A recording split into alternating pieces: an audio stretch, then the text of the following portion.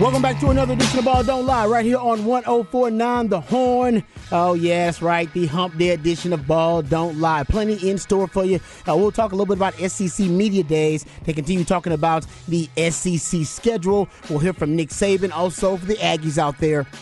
We'll also hear from the head coach of the Texas A&M football team as well. So we'll get into that too. We'll also get into the latest report from my man Chip Brown about the Texas OU rivalry. We'll get into that. Also, we'll talk a ton about the reports coming out of the Pac-12 or about the West Coast that Colorado may be in talks to join the Big 12. We'll get into some NFL news notes and nuggets. Bill Barnwell ranking the NFL offseason moves so far. We'll talk some Cowboys as well, and also get into the rankings of the NFL backfields and what Bijan Robinson has done to upgrade the Atlanta Falcons backfield. We'll get into all that and more. Before we do, let's introduce you to the rest of the crew. He was a second-round pick for the Montreal Expos, but a first-round pick for the Austin Radio Network. He originally committed to the University of Texas, but decided to forego the 40 acres and chase his dream in the cheese. Pimping ain't easy, but for this man, it's a breeze. He is Mike Hardball Hart. What's going on, man?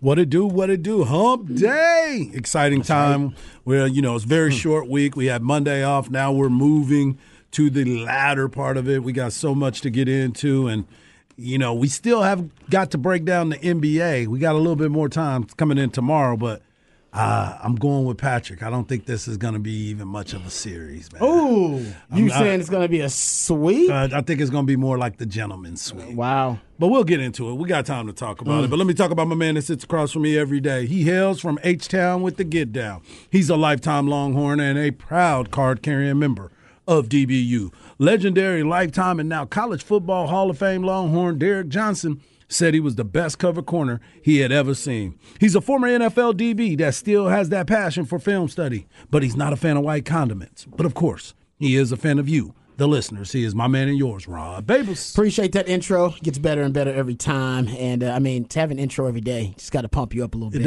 It does. So let's not waste any time. Introducing the real MVP, one of the hardest working members of the ARN family. He's got a hustler spirit, period. We don't know what he's paid, but we're pretty damn sure the man is underpaid. It's Patrick Davis, y'all. What's going on, Patrick? I don't know, I'm going through withdrawals without, any NBA happening last night. Yeah, that's all right, man. Tomorrow, we're going to be wall to wall. A lot of NBA Finals discussion. I'm just saying, like at night. Oh, yeah. It got to a point. I got home and I was like, watch it. You should have watched. Like we recommended some basketball entertainment, basketball movies for you. I don't know. I was just lost. Basketball cinema.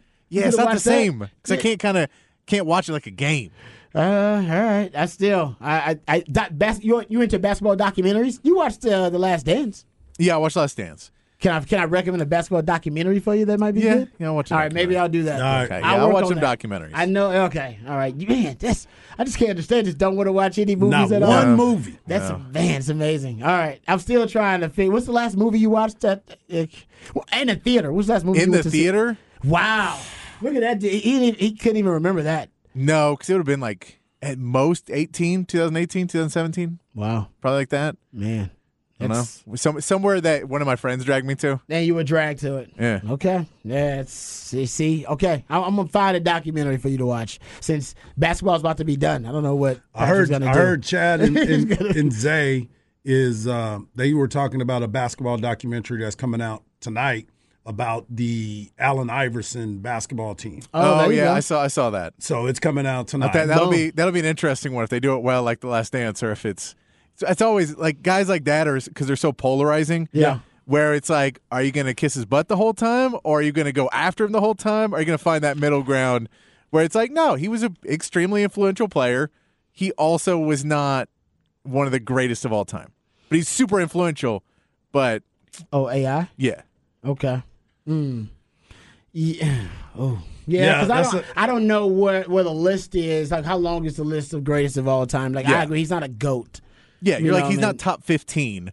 And once you're getting into top, and you're like, he's probably not top 20. And then at that point, why are we having a discussion? Yeah, we go like, no, there's 35 greatest of all time. You're like, all right, no, it's clearly not. There's one greatest of all time, but there's a list of like in the debate. For my family, for my kids who are slight, he's one of the greatest players ever.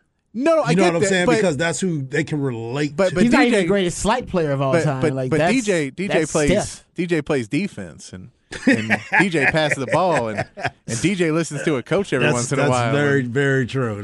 He did a lot of really good things, but there was That's also a great- reasons why he couldn't be in a winning basically team. Allen Iverson is in the NFL world to me. He reminds me a little bit of he's just Michael Vick. Where nobody says Michael Vick is GOAT. Nobody talks about him in that in that category. But in terms of him being almost in terms of when he was at his prime, when he was on top, there was nothing like him. You could, in terms of the aesthetics and you couldn't watch. There was nothing like Allen Iverson playing in the NBA at the time. Nope. And there was nothing like Michael Vick playing in football at the time. And they were so electric. Now, they didn't stay in their prime very long, and then there were issues with Michael Vick away from the football field. Right. There was a lot of issues with Allen Iverson away from the court, too. So to me, that was my kind of equivalent, because Allen Iverson was a freak, man. His crossover, he was the quickest, fastest man in the NBA. For I don't know, those 3 or 4 years he was in his prime. You need to see. To see his football highlight film. Oh, I've seen it. Well, and it's unbelievable. Quarterback, right? Yes, quarterback. He's a QB. And for lack of a better term, I'd say like street baller. But there's guys like that, like Steven Jackson was one. I think Jamal Crawford was for the beginning of his career, and then he figured it out. But Allen Iverson was the GOAT of that, of guys who walk into a locker room and they go, "Don't teach me anything. I don't play with nobody. I play how I play on the streets. We play pickup. I don't run plays for me. Don't do anything. I will go out there on the basketball court with the basketball, and I will score you 40 points a game." And that's great. And they go, "Yeah, but we need to win." And then he goes, no, this is what I do. Yeah. And there's those guys, and they're, depending on how good they are, can play for a little while. Trae Young is more in that camp now of a guy who doesn't necessarily want to be coached. Quinn Snyder did a good job with it at the end of the year, so maybe he's figuring that out a little bit more. But there's those guys that just and that's what Steven Jackson, I saw an interview with him where he basically said, he's like, "You're one of those guys that no one can tell you nothing about ball, that you don't know nothing better than you." And I'm like, that is a horrible approach to take to any endeavor in life. But you're like, I know everything there is to know, and you can't tell me anything. And he was that kind of guy for a long time in his career. Even though it's a little different from my Michael Vick comparison, Michael Vick was that way, but it was different because the coaches just wouldn't mold a system around Michael Vick's unique talent. But there's no doubt that phenomenons, like just at the time, he was a phenomenon. Texas says cultural phenomenon. Definitely for that. Yeah, no, I agree with that too. No doubt, it's kind of changed the way that the swag that players brought to the court. Absolutely, and he's the reason why they had to change the dress code too. You remember that? Like AI is the reason why because AI will come in like he was really coming off the street. You look at tattoos in basketball now and how synonymous they are, and that wasn't a thing before AI. Yep, I agree. Reminds me of that Mace lyric. It says, "I'm the reason they changed the dress code. They figure I wasn't wild when I'm in my fresh clothes." See that? There it is. It wasn't wild. I was like, nah, you're wrong about that. He was still pretty wild. All right, the SEC is. Oh, let me give you the Specs text line 512. It's already lit right now, so we appreciate your participation. Text here says AI was a cultural icon that was pretty amazing at basketball. Yeah, he was. Like I said, I mean, I think Patrick, put it in a very astute way when he just said basically, he was great, but he's not a GOAT. Yeah. Great, but not GOAT. Yeah. And of course, no question. I agree with that 100%.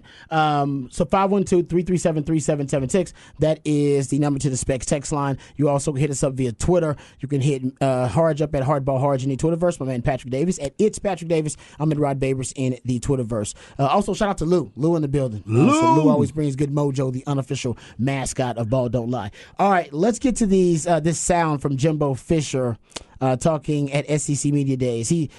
He's talking about the schedule, I believe. They're asking him about the schedule and what he thinks about the schedule. And then they ask him about rivalries as well. So it's kind of thrown in there both. We have two cuts here, two pieces of audio about Jimbo Fisher. And then we'll come back and talk about the SEC schedule because that will play a huge role in if the Texas A&M rivalry is indeed renewed on an annual basis. Based on the schedule. That's why it's kind of a big deal. People are like, why is it a big deal? Well, if they go to the 3-6 format, of course, Texas will play Texas A&M every year. If they go to the 1-7 format, then Texas may not play Texas A&M. Well, I just say may not, will not, because Texas and OU will play every year as the one matchup, and then the 7 others will be rotating in some form or fashion.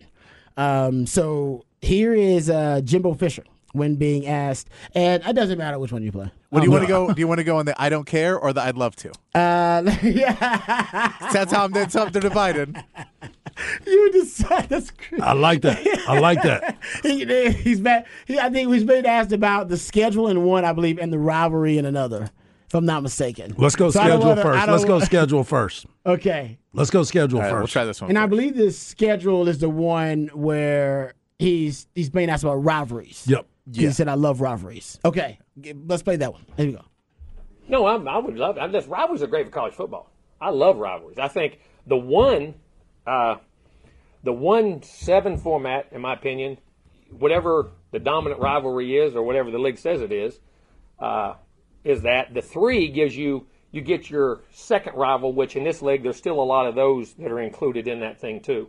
And then the format goes back of 5 and 4 and what you're scheduling. I think there's so much unknown because where's the college format going to be? Where's the bowl game schedule going to be in the future? How does this affect playoffs? How many teams are getting in? How many losses can you have? I think there's a lot of consequences there that we don't know the answers to. But, yeah, I would love to play Texas. If that was our guy, I would love to play Texas, without a doubt. All right, now the next cut is him, I believe, also being asked about schedules and rivalries, but he brings up Texas, of course, because that is the kind of the big topic between the 1-7 schedule option and the 3-6 schedule option. Here is Jimbo Fisher. As you go traditional rivalries of A&M, you would probably say Texas. Right. That's why it should be 3-6, right? Well, Texas wouldn't pick I don't. A&M. Huh? Because Texas wouldn't pick A&M. Fine with me. Well, that's why I'm saying that's why we should go 3-6. Listen, we're not going to live our life worrying about Texas. You know what I'm saying? We're going to live our life worrying about A&M and what's best for A&M, and that's great. And that has nothing to do with them. They're a great school. They do what they need to do. We need to do what we need to do. All right. Now, you know what? I don't disagree with that. I don't disagree with I'm that glad at all. He said it either. like that. Like, no, Yeah. they forge your own path. But it would be, I think it would be a travesty if Texas goes into the SEC and Texas and Oklahoma go into the SEC and they go to a 1-7 format, which means you'll play one rival annually and then you'll rotate the other 7 opponents. If you do that and you don't renew the Texas A&M rivalry annually, it's a major miss. That would be a dang coaching mistake. That'd be an epic fail by the SEC. And it's not about Texas and Texas A&M and Texas rivals, but I do think I prefer the 3-6. That's where I'm at. 3-6-9. Everybody fine. Yeah, that's what I prefer too. Yeah, just because you get more. I don't know. You get more entertaining matchups and rivalries, and you can even. And this is probably what some people don't like, you can even almost manufacture some rivalries too. And I think that's why some people are uneasy with the 3-6. In addition to the money issue, we talked about that yesterday, I believe it was Ross Dellinger who brought it up, that there are some SEC officials that believe an extra SEC game of them playing SEC opponents playing each other, that it's worth an extra $5 million a year per school, and they'd like to be compensated for that. And they see no reason to play an extra game, SEC game, if they're not being paid for that SEC game, and that also makes sense. But that ain't good for the fans, Harge. No, it's not at all. And like we talked about before, how many times have we looked at the Texas football schedule, home schedule, and been complaining about it because it's like there's no premier games. You may get 1 or 2 every 2 years. So that's why you sit there and you try to figure it out. And if this is the facts of you being able to go into the SEC and not play Texas A&M, you've missed the mark. If you go into the SEC and you don't play Arkansas, you missed the mark. These are some of those old rivalries that these aren't manufactured. No, these are real. Those are real. Those are real ones. Long and those standing. Right. And you obviously, we'll get into the Texas and OU matchup, but those are the 3 that I would expect to see every single year. Yeah, and I think people will love that. I know. I'm with you. From a Texas perspective, it's easy, but I will admit, putting the shoe on the other foot from other schools' perspective, they don't naturally just have 3 kind of organic rivalries already. And for Texas, it seems seamless. It's Yeah. like, 3-6, Yeah. easy money. Let's right go do there. it. Yeah. We'll play Texas A&M, play Oklahoma, and play Arkansas every year. The old heads are happy. Yes. The old school guys are happy. New school people are happy. And we'll get into the Chip Brown report about Texas and Oklahoma and them renewing their state fair contract there to play at the state fair. All about that, too. All about that, of course. Yep. And, of course, you got Texas A&M. Yep. And that would be something new, relatively new for a generation because they hadn't played in, 12 years? Or how long I think it is. I mean, going on 12-something years, something like that? and that's the crazy part, So too. you got a You forget- generation of fans now. Right. Who, it would be new to them. So you got something for the new generation, Yep. for the old generation, and then something obviously that's classic and timeless like Texas OU. Even the new generation has been hearing it for years.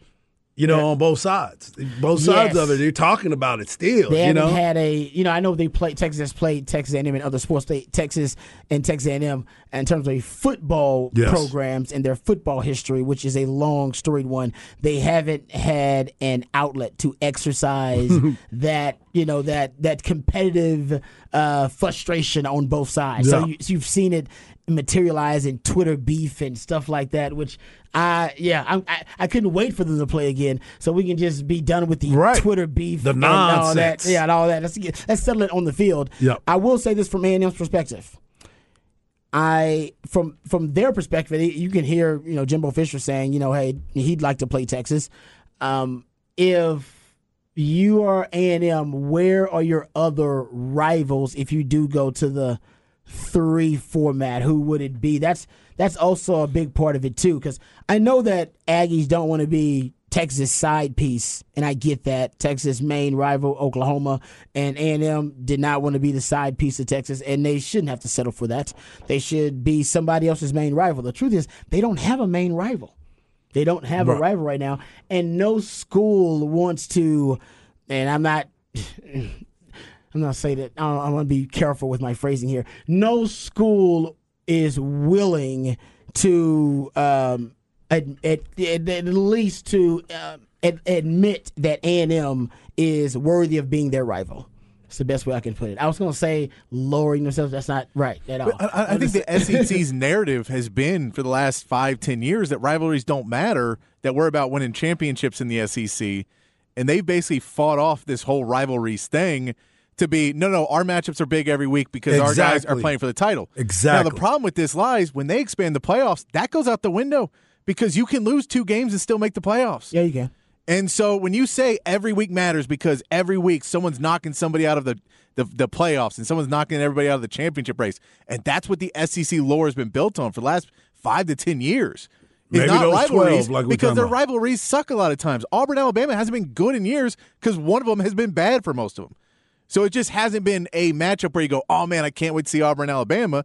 It's like Bedlam where you go, yeah, if they're both good, it's a good game, but how many years is one of them not there? Normally Oklahoma State. But how many years is somebody not at that level or already has 4 losses or 3 losses, so it doesn't really matter. Alabama SEC has based everything on a different kind of narrative. But I think when you go to the 16 games, you're going to need those rivalries again to push things to make people more excited for the games that aren't necessarily like, look, we're both we're both 1-loss teams. We're both making the playoffs. And no one is going to care about seeding the same way that they cared about either you're playing, on December 28th or you're playing in January. People are going to care a lot more when you go, oh, no, now the rivalries, now you have 3 of those, and now those 3 must-watch games, even if they aren't knocking you out of the playoffs or playoff deciding. I agree. I think they joined the season of 2012-13. Yeah. That's when they joined. So it's been, what? It's been about close to 12 years. 12 years, yeah. So if this A&M, I'm sure that LSU is a rival that they would like to have because it's a little bit more natural. LSU does not want to be A&M's rival. They don't necessarily want that. Now, the SEC could do whatever they want to do if they go to the 3-6 model and say, hey, man, you're going to play LSU or you're going to play Arkansas or, Oklahoma even that model. I don't know who Oklahoma's rivals would be. And then some of these schools in the SEC have rivals outside of the conference. Yeah. Too. They have in-state rivals, that kind of stuff, and they play teams from other conference. A few of them do. So it's a little bit tricky. I just think it'd be a terrible shame if Texas and Texas A&M cannot rekindle the rivalry after now moving into the same neighborhood. I don't know. Do Aggies want to play Texas as an annual rival? I don't. Again, it goes back. It also goes back to the fact that they don't care, right? Like we listen to certain people and they say, "Well, that rivalry doesn't matter to me." Well, what rivalry does? Because when you go back and you start looking at some of the games that were being played, just like this year. Like, who's the rival in the Big 12 besides Oklahoma? Like, who would you consider a huge rival? It was A&M, and A&M left. Right. Yeah. So, yeah, it does matter because no one ever feels like they're on that level. You said it just a little while ago about Texas A&M. Nobody wants to consider A&M their rival, and they've been in the SEC since 2012. Like, they haven't even created a rivalry. I don't think LSU cares to play Texas A&M that many times. LSU was like, hey, man, we're on the way to some people calling us a blue blood. Exactly. We don't want to be associated with a rival with A&M who doesn't have any national championships in the modern era of college football. Right. We're trying to get on the level. They're looking up at Alabama and saying, hey, Bama, can you look at us as a rival? Right. We like that. Right. I know you got Auburn, but can you consider us a rival too? So everybody is trying to upgrade and when at the rival status. Hell, Texas wanted to upgrade. That's ultimately why Oklahoma trumps A&M as a rival. Right. That's why they travel together. Yeah, and A&M became the side piece, and Texas is like, no. Texas, Oklahoma, Texas State Fair. They're one of the best college football programs of all time. Yep. And A&M is basically they are the program that they're not a blue blood. But they do live in the same neighborhood as the Blue Bloods. They spend money like all the Blue Bloods. They're kind of new money, but they're not, so they kind of a new blood, if you will. But they haven't they're not a Blue Blood. So right. Blue Bloods don't want to be associated with them. It's just like any other status symbols or some club of exclusivity. They, A&M can come into the SEC, of course, because, they do play big time, big boy football. But rivalries for the elites and the blue bloods, it's about finding a like partner. Right. Right. And someone who, you know what I mean? And I agree. And unfortunately for A&M, they're going to force that because I don't know who considers them a like partner to A&M. Well, we got our man Legalize It who says, give me the 3 and 6 model with Oklahoma, Arkansas, and Texas. So and he's an Aggie. So that's cool. I mean, that's where I'm looking at it because again, I'm looking at it as a fan, not as us sitting here being talking heads. I'm talking seriously as a fan. Who would I prefer to go see? Who do I spend my money? Who is a game that makes me want to be in the stands for that game? It's an A&M game. It's an Arkansas game, and it's definitely when you look at Oklahoma. We all know that. But those are the games that, if it's on the schedule, people are really spending money to get to those games. They're going to spend money anyway, but they're really spending money to get into those games. They're emotionally connected to it. Exactly. Yeah. There's something on the line, whether it's them going to work and talking trash to their buddies, or it is a buddy that you've been playing golf with for years. It's you want to walk around with the bragging rights, regardless. And right now, all we do, like you said, everybody's just fighting each other on Twitter and nothing's happening. Yeah, you play them in other sports, but everybody truly cares about what happens on the football field. This is the state of Texas. It's football. Mm-hmm. And so when people get a chance to talk about it, that's what they're looking at. I want to play the Aggies again. Oh, yeah, man, we want to play y'all. Why y'all ducking us? Ain't nobody ducking you in a different league. Now we're in the same league. Not what'd you say? We're in the same neighborhood. Yeah, I'm with you. I don't know. Now this would be kind of ducky, and it's not the Aggies' fault at all. This would be the SEC deciding, we need them playing every year. And my point is, if they do go to the 1-7 model, who's the rivals? Who's the Aggies' ones. rival? Like, who is their, the rivalry? What team is it? Is it Arkansas? Is it right? I mean, is it LSU? Like, I have no idea. I think they don't know either. Yeah, I'm not trying to hate on the Aggies at all. But so let me ask you this: I think if they go to the 3-6 model, it'd be way easier for Aggie Land too. As a player who's played in that game, and someone who's been a part of it growing up, as you've said before, hey, you were close to being an Aggie. What do you think about that game? I love the rivalry. I think it's great. I mean, it's not better than the OU rivalry. So. No. Yeah. But I do think it's great for Texas to have multiple rivals. I do. I think all the great football programs, organizations, traditions, they have multiple rivals. Yeah. Like they do. I mean, look at all the great. It's rare for a truly great one. Hell, the Cowboys got like 3. Yep. Or 4. And I'm not. So I know people are like, great dude. You talking about Cowboys? Still, I'm talking about just all time. Yep. Looking at the resume of the Cowboys all time, they're one of the great football traditions. All right, in the game, and they have multiple rivals. I truly believe that. It's almost like my Batman theory. That's why Batman is the greatest comic book hero of all time. Look at all the villains he's got. Yeah, he does have a lot of them. No comic book hero's got more villains going against him than Batman. And he doesn't even have superpowers. Mm-hmm. He's got more haters than any other comic book hero. He's got like 20. Hell, might be more than that. Yeah. You go, that's a ton. That's a great comic book tradition. Because you got so many villains, so many rivals. Getting back to the rivalries. Yep. Right? How many movies can you make about Batman? Well, you can make a ton because you got so many damn arch rivals that are trying to get at him, and you can just kind of recreating the franchise over and over and over again. So that's how you can kind of recreate these rivalries over and over again.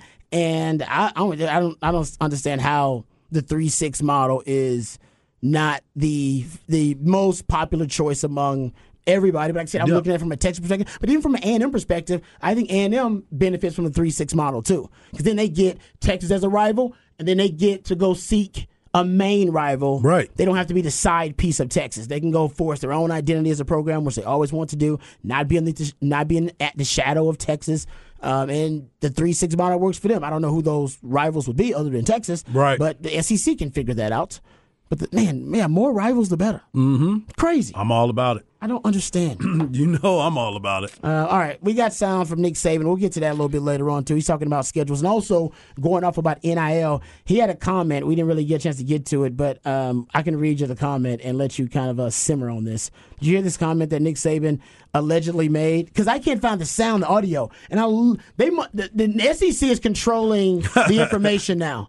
After it was AI, dude. Well, it could be. That may be smart for them using AI. But remember when Nick Saban got in trouble? Well, he didn't get in trouble. He became a huge story when he said those comments about Jimbo Fisher. Mm-hmm. And he got out there, and I forgot. It was like in some. He was at a town. Yeah, he was at a foundation meeting. Foundation club membership thing or something like that. So either way, that went by. Then from then on, they've tried to kind of control some of the messaging. Well, I watched all of his press conferences, his media availability at the SEC Media Days, and I could not find the audio of him saying this. But there are multiple publications that state that this is what Nick Saban said. So, quote, and this is apparently him leaving the podium. And I remember I watched him on the podium, but he left the podium, stepping away from the press conference podium. He says, "You think parity is here? I think the way Southern Cal, Texas, and Texas A&M are spending money, it hasn't hit yet. What are you willing to spend?" That was basically his comment in regards to NIL, which he was talking about. We'll play the comments, actually, because I couldn't find that comment in the audio of it. Right. But we do have audio from Nick Saban discussing NIL. But he did mention Texas, Southern Cal, and Texas A&M. To me, when Nick Saban mentions you, it's a compliment. It really. Remember he mentioned Deion. He threw Deion Sanders under the bus a little bit too. Oh yeah, because he's just. And Deion's like, what? This is what he's hearing from his people behind the scenes about who are really the rainmakers in the NIL world, and that's why it randomly comes out when he's venting at the podium. Yeah, Southern Cal, Texas A&M. Remember he said about Jeff Fisher bought the players. Every guy's got an NIL deal. This is basically what he's hearing behind the scenes, and he ends up. And I think it's deliberate. I think he's doing it on purpose. And he's not throwing anybody under the bus. He's talking about NIL, but he's basically kind of talking about who the heavy hitters are. Yep. And Texas is definitely part of the heavy hitters. So there you go. That's a compliment. Things have kind of changed a little bit. That means what I'm saying? He's paranoid about you. Remember he was talking about the spread football for a while, pace and space football, how it was bad for the game, all the up-tempo offenses. Now what are you doing? Exactly, but it was threatening his regime and threatening his power. Yeah. So he's like, nah, and threatening his stranglehold on college football. So when something's threatening to him, he usually kind of voices it out in a kind of mini tantrum at a podium, and he's done it a couple of times, and I love it. It's great. I'm down with it. All right, we'll come back. We'll get into an NBA story that went under the radar, but it has sparked a conspiracy theory NBA-wide. We'll ask Patrick about it and see if he's heard it. It actually hits close to home for him, too, so we'll get into that as well. All that more right here on Ball Don't Lie, 104.9 The Horn.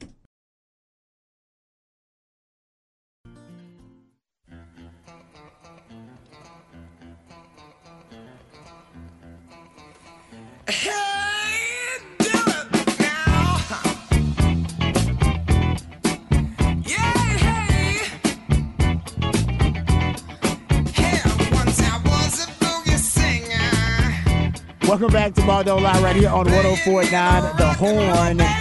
It is a midweek movie music edition of Ball Don't Lie. That's when Patrick takes songs from a particular soundtrack and then plays those songs for us. And based on the songs that are played, Harge and I are supposed to gather clues and hints that lead us to the featured film of the day for midweek movie music. This is good. Play that funky music, white boy. Is that what this is? Yes, it is. That is that Is that song. the name of the song? What's the actual name of the No, song? let's play that funky music. Okay, the white boy thing is not in there. I apologize. I should just play that funky music. Anyway, but still, it's iconic. That's when song. you found out he was a white guy. Because when they said that, because when you heard the song originally, you wasn't thinking that. Then That all of a is sudden, true. they're like, That's wait a what- minute. That's what makes it unique. You're like, wait a minute. It's like the guy, the cornerback takes his helmet off and he's white. You go, whoa, Wait a minute. That is Jason Sehorn? Oh, my goodness. Whoa, okay. I got your special swag going on. All right. Let's stop our borderline racist conversation. Let's move on. So I don't know this answer, by the way, the midweek I don't know it movie. either. All right. Oh, I've been called out multiple times on the Spec Sex Line. I saw it before. We had to silence it because we tried to get the guest midweek movie music on our own before you guys spoil it for us because you guys usually are way ahead of us. I got several texters that called me out about my Batman take. Yeah, they didn't like that. Have more villains than Spider-Man. It is something that has been debated. I will say it is up for debate. Okay, it is up for debate. I think, will give you, as a non-comic book fan, Batman has better villains. yes. Like, from non-comic book fans. So in the main world, More iconic. like, so in Yes. pop culture in general, Yes. then yes, I could believe once you get into it, then you'd be like, oh, no, this guy's just cooler. Like, the Joker sucks. This guy's really cool. He's got good stuff. But in the outside world, you're like, yeah, Joker's cool. He laughs a lot. Yeah, no, you're right about He that. seems crazy. No, you're right. And we've had the Heath Ledger R.I.P. performance that also really made kind of transformed the Joker, kind of reinvented the Joker Yeah, I mean, for a new generation. You even got Tom Hardy to bring back Bane. And Bane was terrible in the early Batman. He was. Oh yeah, it was such a joke. Yeah, he was wasn't one of the very worst good until villains. late. Yeah, and then now he made Bane cool. Like, right about Yeah. that. That's a good So point. there's just in pop Yeah. culture. That's true. I will say that is the case. Once you actually get into the nitty gritty of comic books, and I'm sure you can have different viewpoints and different go. takes. As someone who is not in any You're of not- that, you're not- that's I what like I will that. say. I like That's that not take. your nerddom. I like that. You guys, It's not. You have nerddom, I do, but that's not your nerddom. 100%. Yeah, no, we all have things we nerd out about, and that's one of the things. I got like three Yeah. texters that were like, "Whoa, Rod, calm down." And I was Yeah, like, I don't call anybody nerd when I'm turning around the corner and be like, so for the ninth round pick in the fantasy football draft, it's hard to call someone a nerd after you're doing that. Yeah. That is true. You do watch Spring? Don't you watch Spring League? Oh, yeah. Yeah. See, NBA nerd. I was watching the There you go. Combine. Oh, woo. That's what it's called. Wow. That's. But you know what? Encourage your kids to be nerds. That means you have passion for something. My, it means you're my kids are probably good at it. definitely nerds. There you go. Hey, Yeah. nerds rule the world later on, man. Yep. It's good stuff. Okay, let's get into this story. Speaking of nerds, I'm sure at one point Bob Myers was a nerd. Maybe? Yep. You think so? For sure. I think at one point he was. Well, either way, yeah, because he seemed like they were probably. I know analytics has been huge in basketball, but it does seem like Bob Myers and the Golden State Warriors, that was a big part of their winning formula, and that's obviously pretty nerdy. Beginning back to the Bob Myers situation here, he decided to step down as the president and GM of the Golden State Warriors, guys. You're talking about someone who was the architect of a dynasty. Man. Hired Steve Kerr, drafted Draymond Green, negotiated a lot of deals, but part of a run that ended with 4 championships for the Golden State Warriors. And now he is stepping down, and he's young. He is young. It's like 48 years old, 47, 48 years old. He wants to enjoy life. Well, yeah, I mean, that could be a big part of it, or he could just be looking for the next step. Or he doesn't. He sees the writing on the wall and doesn't want that record on his resume. That could be very true. Mm-hmm. That could be very true. I was thinking, too, he's sitting there thinking, we are not about to play. I know I drafted Draymond, but I am not about to sit here and pay him this much money and think that we're going to be okay. I'm going to go ahead and make some moves and get up out of here, because I also think the New York Knicks is a good challenge for him. I'll tell you this. Right. I have not read all of the new CBA. I've watched a lot of stuff about it and listened and read some articles and stuff about the new CBA. Basically, how the Warriors are built, it does not work under the new CBA. So that may be some of the issues, too, of, the luxury tax thing. They just keep paying luxury tax. So they could basically play the luxury tax, and all it was money at a certain point. Yes. There's new rules in the new CBA that it is not just money anymore. It takes away a lot of your abilities to do things where you can no longer trade. It used to be when you make trades and you're over the cap, you have to be able to make them within a certain percentage. You can no longer take on any more cap if you're on the second threshold. You lose your mid-level exception, so you can't bring in that one extra piece that you used to be able to bring in. You can't sign some smaller, like there's a bunch of restrictions. So it's just a harder cap? It's becoming a harder cap because like you can do it if you think, we're going to win it all this year.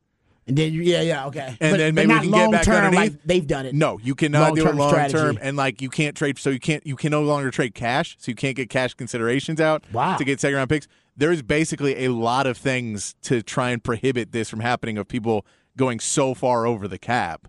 So I think when you look into that, now he's a smart enough guy. He would be able to figure out ways around this. However, once you already built, and they didn't build in a buffer zone. Normally when you ratify the CBA or sign a new CBA, you build in like, hey, here's 2 to 3 years for you guys to figure out your stuff because everyone has contracts that are really big, and we're going to have to change some of those contracts. So we're going to wait kind of until a lot of these expire, and your guys that are kind of mid-range guys that you sign for way too much money, we'll let those go, we'll let you get out of this before we throw this on. This is, I believe, starting next year. So it's basically there's a lot of these teams that are going to have to make major decisions in this offseason. And for a guy like that to go, all right, I did all this, and now this is a whole new ballgame that I wasn't prepared for. Like whatever our strategy was, it's completely changed now. Right. Because we're going to try and go further down on the salary cap. So we have to change our strategy. And we understand that with the new change strategy, we may have to, really kind of rebuild on the fly here. Make some hard decisions. And if we're doing that, I can go out as one of the best. And if I can take a year off, 2 years, I'll be 50 years old and go get a job anywhere in the NBA. Mm-hmm. Or I could take a few losses and all of a sudden, what's the last thing you did? Oh, you hot-shotted the Warriors and you got them really good, but you can't work in today's system because the new CBA, you were terrible at it, and your team was awful, and you never won a championship with that. I think he just understood that and said, you know what? Let me go start somewhere where we're not so far down the rabbit hole in this. Yeah, no, he does, and you can avoid the negative narrative, which seems inevitable at one point, because I do believe you're right that we're watching maybe the first domino in the disassembly of this championship dynastic run by the Warriors. We don't know how it's going to look, but Draymond Green will have that option. Steve Kerr has one more year left on his deal. So does Klay Thompson. So, we just don't know how it's going to look. Both of them are player options, too. Exactly. So, we don't know how. So, they may not take them. They may because they may want a longer-term deal. Because both those guys are at an age where you go, man, if I suck next season, it's over. Like, I'm getting a $10 million a year deal after that. But maybe after this season, I could still get 20 a year. Yeah, so I don't know how long it's going to take or how it's going to look, but this is the beginning of the end for the Golden State Warriors run. The conspiracy theory is that, and I want to ask your thoughts on it too, Patrick, because that Steve Kerr is also going to leave when his contract is up, that he is not going to re-up with them. I think everybody in that crew is looking at the end. The escape strategy? Because of the fact exit that plan? they're not peaking anymore. They're still a good basketball team, yeah, they but can they're compete. not. Yeah, they can definitely compete. I don't think they can get back to that upper echelon again. They can go there and battle, but I just don't think they have what it takes. And I think to everybody's legacy that is involved in this, I think this is very important for them to say, I got to move around and end on top because I'm already looked at as a certain level. Why would I go in there and jeopardize this? Because it's about to get nasty. Yeah, no, you're right. And I think all those guys, Bob Myers included, as Patrick mentioned, worried about their legacy. So the conspiracy theory from fans is that when Pop moves on, maybe Steve Kerr can come hang out here with the Spurs and take over and help develop a young Wembanyama? I mean, it's possible. Again, we don't know what Pop's thinking, so he may don't know. He may say Becky Hammond's the one, and I want to get a head coaching experience before she came back. It could be that Mike Bud comes back, and he thinks Mike Bud should come. Like, there's names out there that could easily. The Steve Kerr one just got real hot when Bob Myers. Like, that hit the interwebs and that hit Twitter hard. And honestly, like, Steve Kerr, he's leaving next, and he's going to the Spurs. We also know Steve Kerr's had some personal issues he's dealt with during this run with the Very Warriors. true. And I think both those guys have kind of been white-knuckling with so many runs and over so many years. You're white-knuckling of, man, we got to hang on to this. We got to do whatever we can, and we got to find the next guy. And, okay, Wiseman didn't work out, so we got to figure out how to spin Wiseman now. And we got Kuminga. And I think they've just been white-knuckling for, 5, 6, 7 years now? Yeah. That both of them just want to take a step back. But as soon as you start losing, you don't get to take a step back. Because now everyone's yelling at you because you're letting the franchise go to garbage. And so I think they're both like, look, I know what it's going to take, and I don't know. I'm already rich. What can you offer me? And I'm guessing that's what Bob Myers' negotiations and Steve Kerr's negotiations. Like, what kind of long-term wealth can you offer me to make it worth my while to know I'm taking years off my life to deal this? Yeah. Because I'm already a millionaire. I'm already rich enough. I've already got my place. I can move to somewhere where I don't have to pay the rent that I'm paying right now. I can, be around my family a little bit more. That is true. Then come back in a couple years. I will say that that's true. He could just take some years off. And like I said, that still lines up with the conspiracy theory that whenever Pop is ready to go, Steve Kerr can leave, take time, whatever he's going to do, kick it, and then just go to the San Antonio Spurs, which we all agree, if for a guy like Steve Kerr, I mean, that would be kind of a seamless transition for him. It's kind of funny, though. My whole time, and I've been talking about this for a few years, I've been thinking that Bill Self is going to take the job as the Spurs he's head coach. been rumored a ton. Yeah, that's the one. And his son works for the Austin Spurs. I believe he's the GM of the Austin Spurs. Interesting. Yeah. So I've always thought that there was some back door. I want to hold up and see how much longer Pop's going to go, and then Bill Self jump to the NBA. I think that might also be someone in negotiations with Kansas too, though. So I believe that there's definitely people back and forth there, but I know that Bill Self can use that every year and just go, hey, the NBA's coming calling, and $2 more $1 million a year. All right, I'll come back. To me, it's about, if you're the Spurs, it's about Wembanyama and what's best for him when Pop leaves. Pop probably is going to pick his successor. Well, he is the president. Exactly. He's the president of basketball he may just decide, I'm going to I'm going to get into the executive level. I'll go back to the front office and then hire his coach, whoever that's going to be, Steve Kerr or not. Yeah, but because, again, Pop is currently the president of basketball operations for the Spurs. Yeah, he makes all the decisions. So he is already hiring. He hired Brian Smith, the GM. He does all those things. Yeah, only he can fire himself. Yeah, so he would step down. If you fire ownership could fire him, but if you fire Pop, you are now firing a lot because now your relationship with Brian Smith, the GM, who has done a great job of trading for all these picks and setting you up very good in the future. R.C. Buford, who has basically been alongside Pop for all of these years. He may not be thrilled with that decision. So there's a lot of things that if you were to fire him would probably not bode well for the Spurs. No, he's not getting fired, but I do think the Steve Kerr stuff, if I'm going to believe any conspiracy theory, that one makes a lot of sense. Yeah. That whenever Pop is gone now, since that the Golden State Warriors run is looking like it's over, it'll be over in the next few years, he just jumped ship to go hang out with the best generational prospect since LeBron James, helped develop him. Sounds good. Yeah. And I'll tell you this, it's going to be fun to watch the Golden State fire sale when it happens because they're going to have to they're basically going to have to give away Jordan Poole this offseason. Yeah, that contract is Yeah, it's an albatross. and that's the deal. Is that contracts an albatross, and with that impending bump in salary, like the new CBA and everything, and you need to ditch some salaries. That's a guy that you can be like, well, what are you getting back? You're like a 2nd-round pick for him. Yeah. You're getting back very little for Jordan Poole because you just have to get out from underneath that contract. Oh, and yeah, we don't know what Jordan Poole is. He had Exactly. we still really don't know. We don't know what Neither to believe. does he. Definitely worth some money. Definitely a good player, he's but a not worth mystery what box. he's got. He is. He's a mystery box right now. Yep. All right, we come back. We'll get into the flex on the other side, right here on Ball Don't Lie, 104.9 The Horn.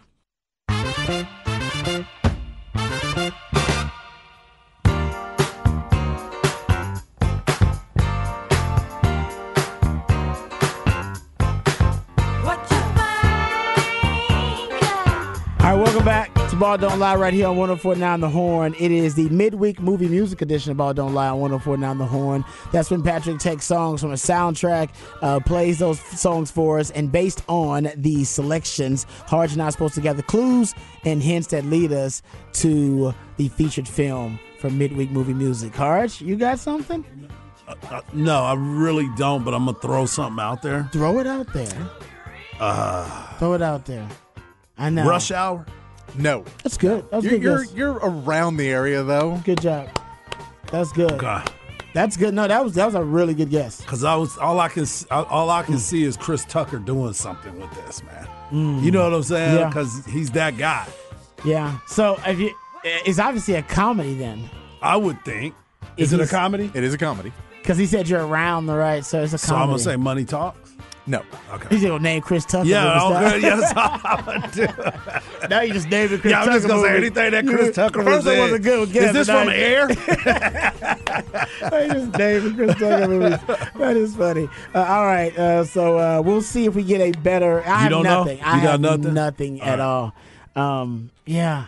I had there was some movie that's coming up, but I can't gather it at this time. I can't recall it. It's something. I'll have something next hint, but usually the next hint is kind of a softball for us all. So we'll see. Thanks to my man Patrick for the midweek movie music selections. All right, time for the flex. FLXATX.com, FLXATX on all of your social media platforms. You can go to FLXATX.com, FLXATX.com, and go check out the old podcast from the Wednesday Night Flex. It is Wednesday, so we will have the Wednesday Night Flex tonight, as a matter of fact. And you can come actually listen right after the show and listen to the Wednesday Night Flex. And I know the guests that they're having on the Wednesday Night Flex tonight. Shout out. That's right. We got Joseph Rawls, the new head coach for LBJ, wide receiver Miles Coleman from Vandegrift, and also safety Alex Foster from Vandegrift will be all on the Flex tonight.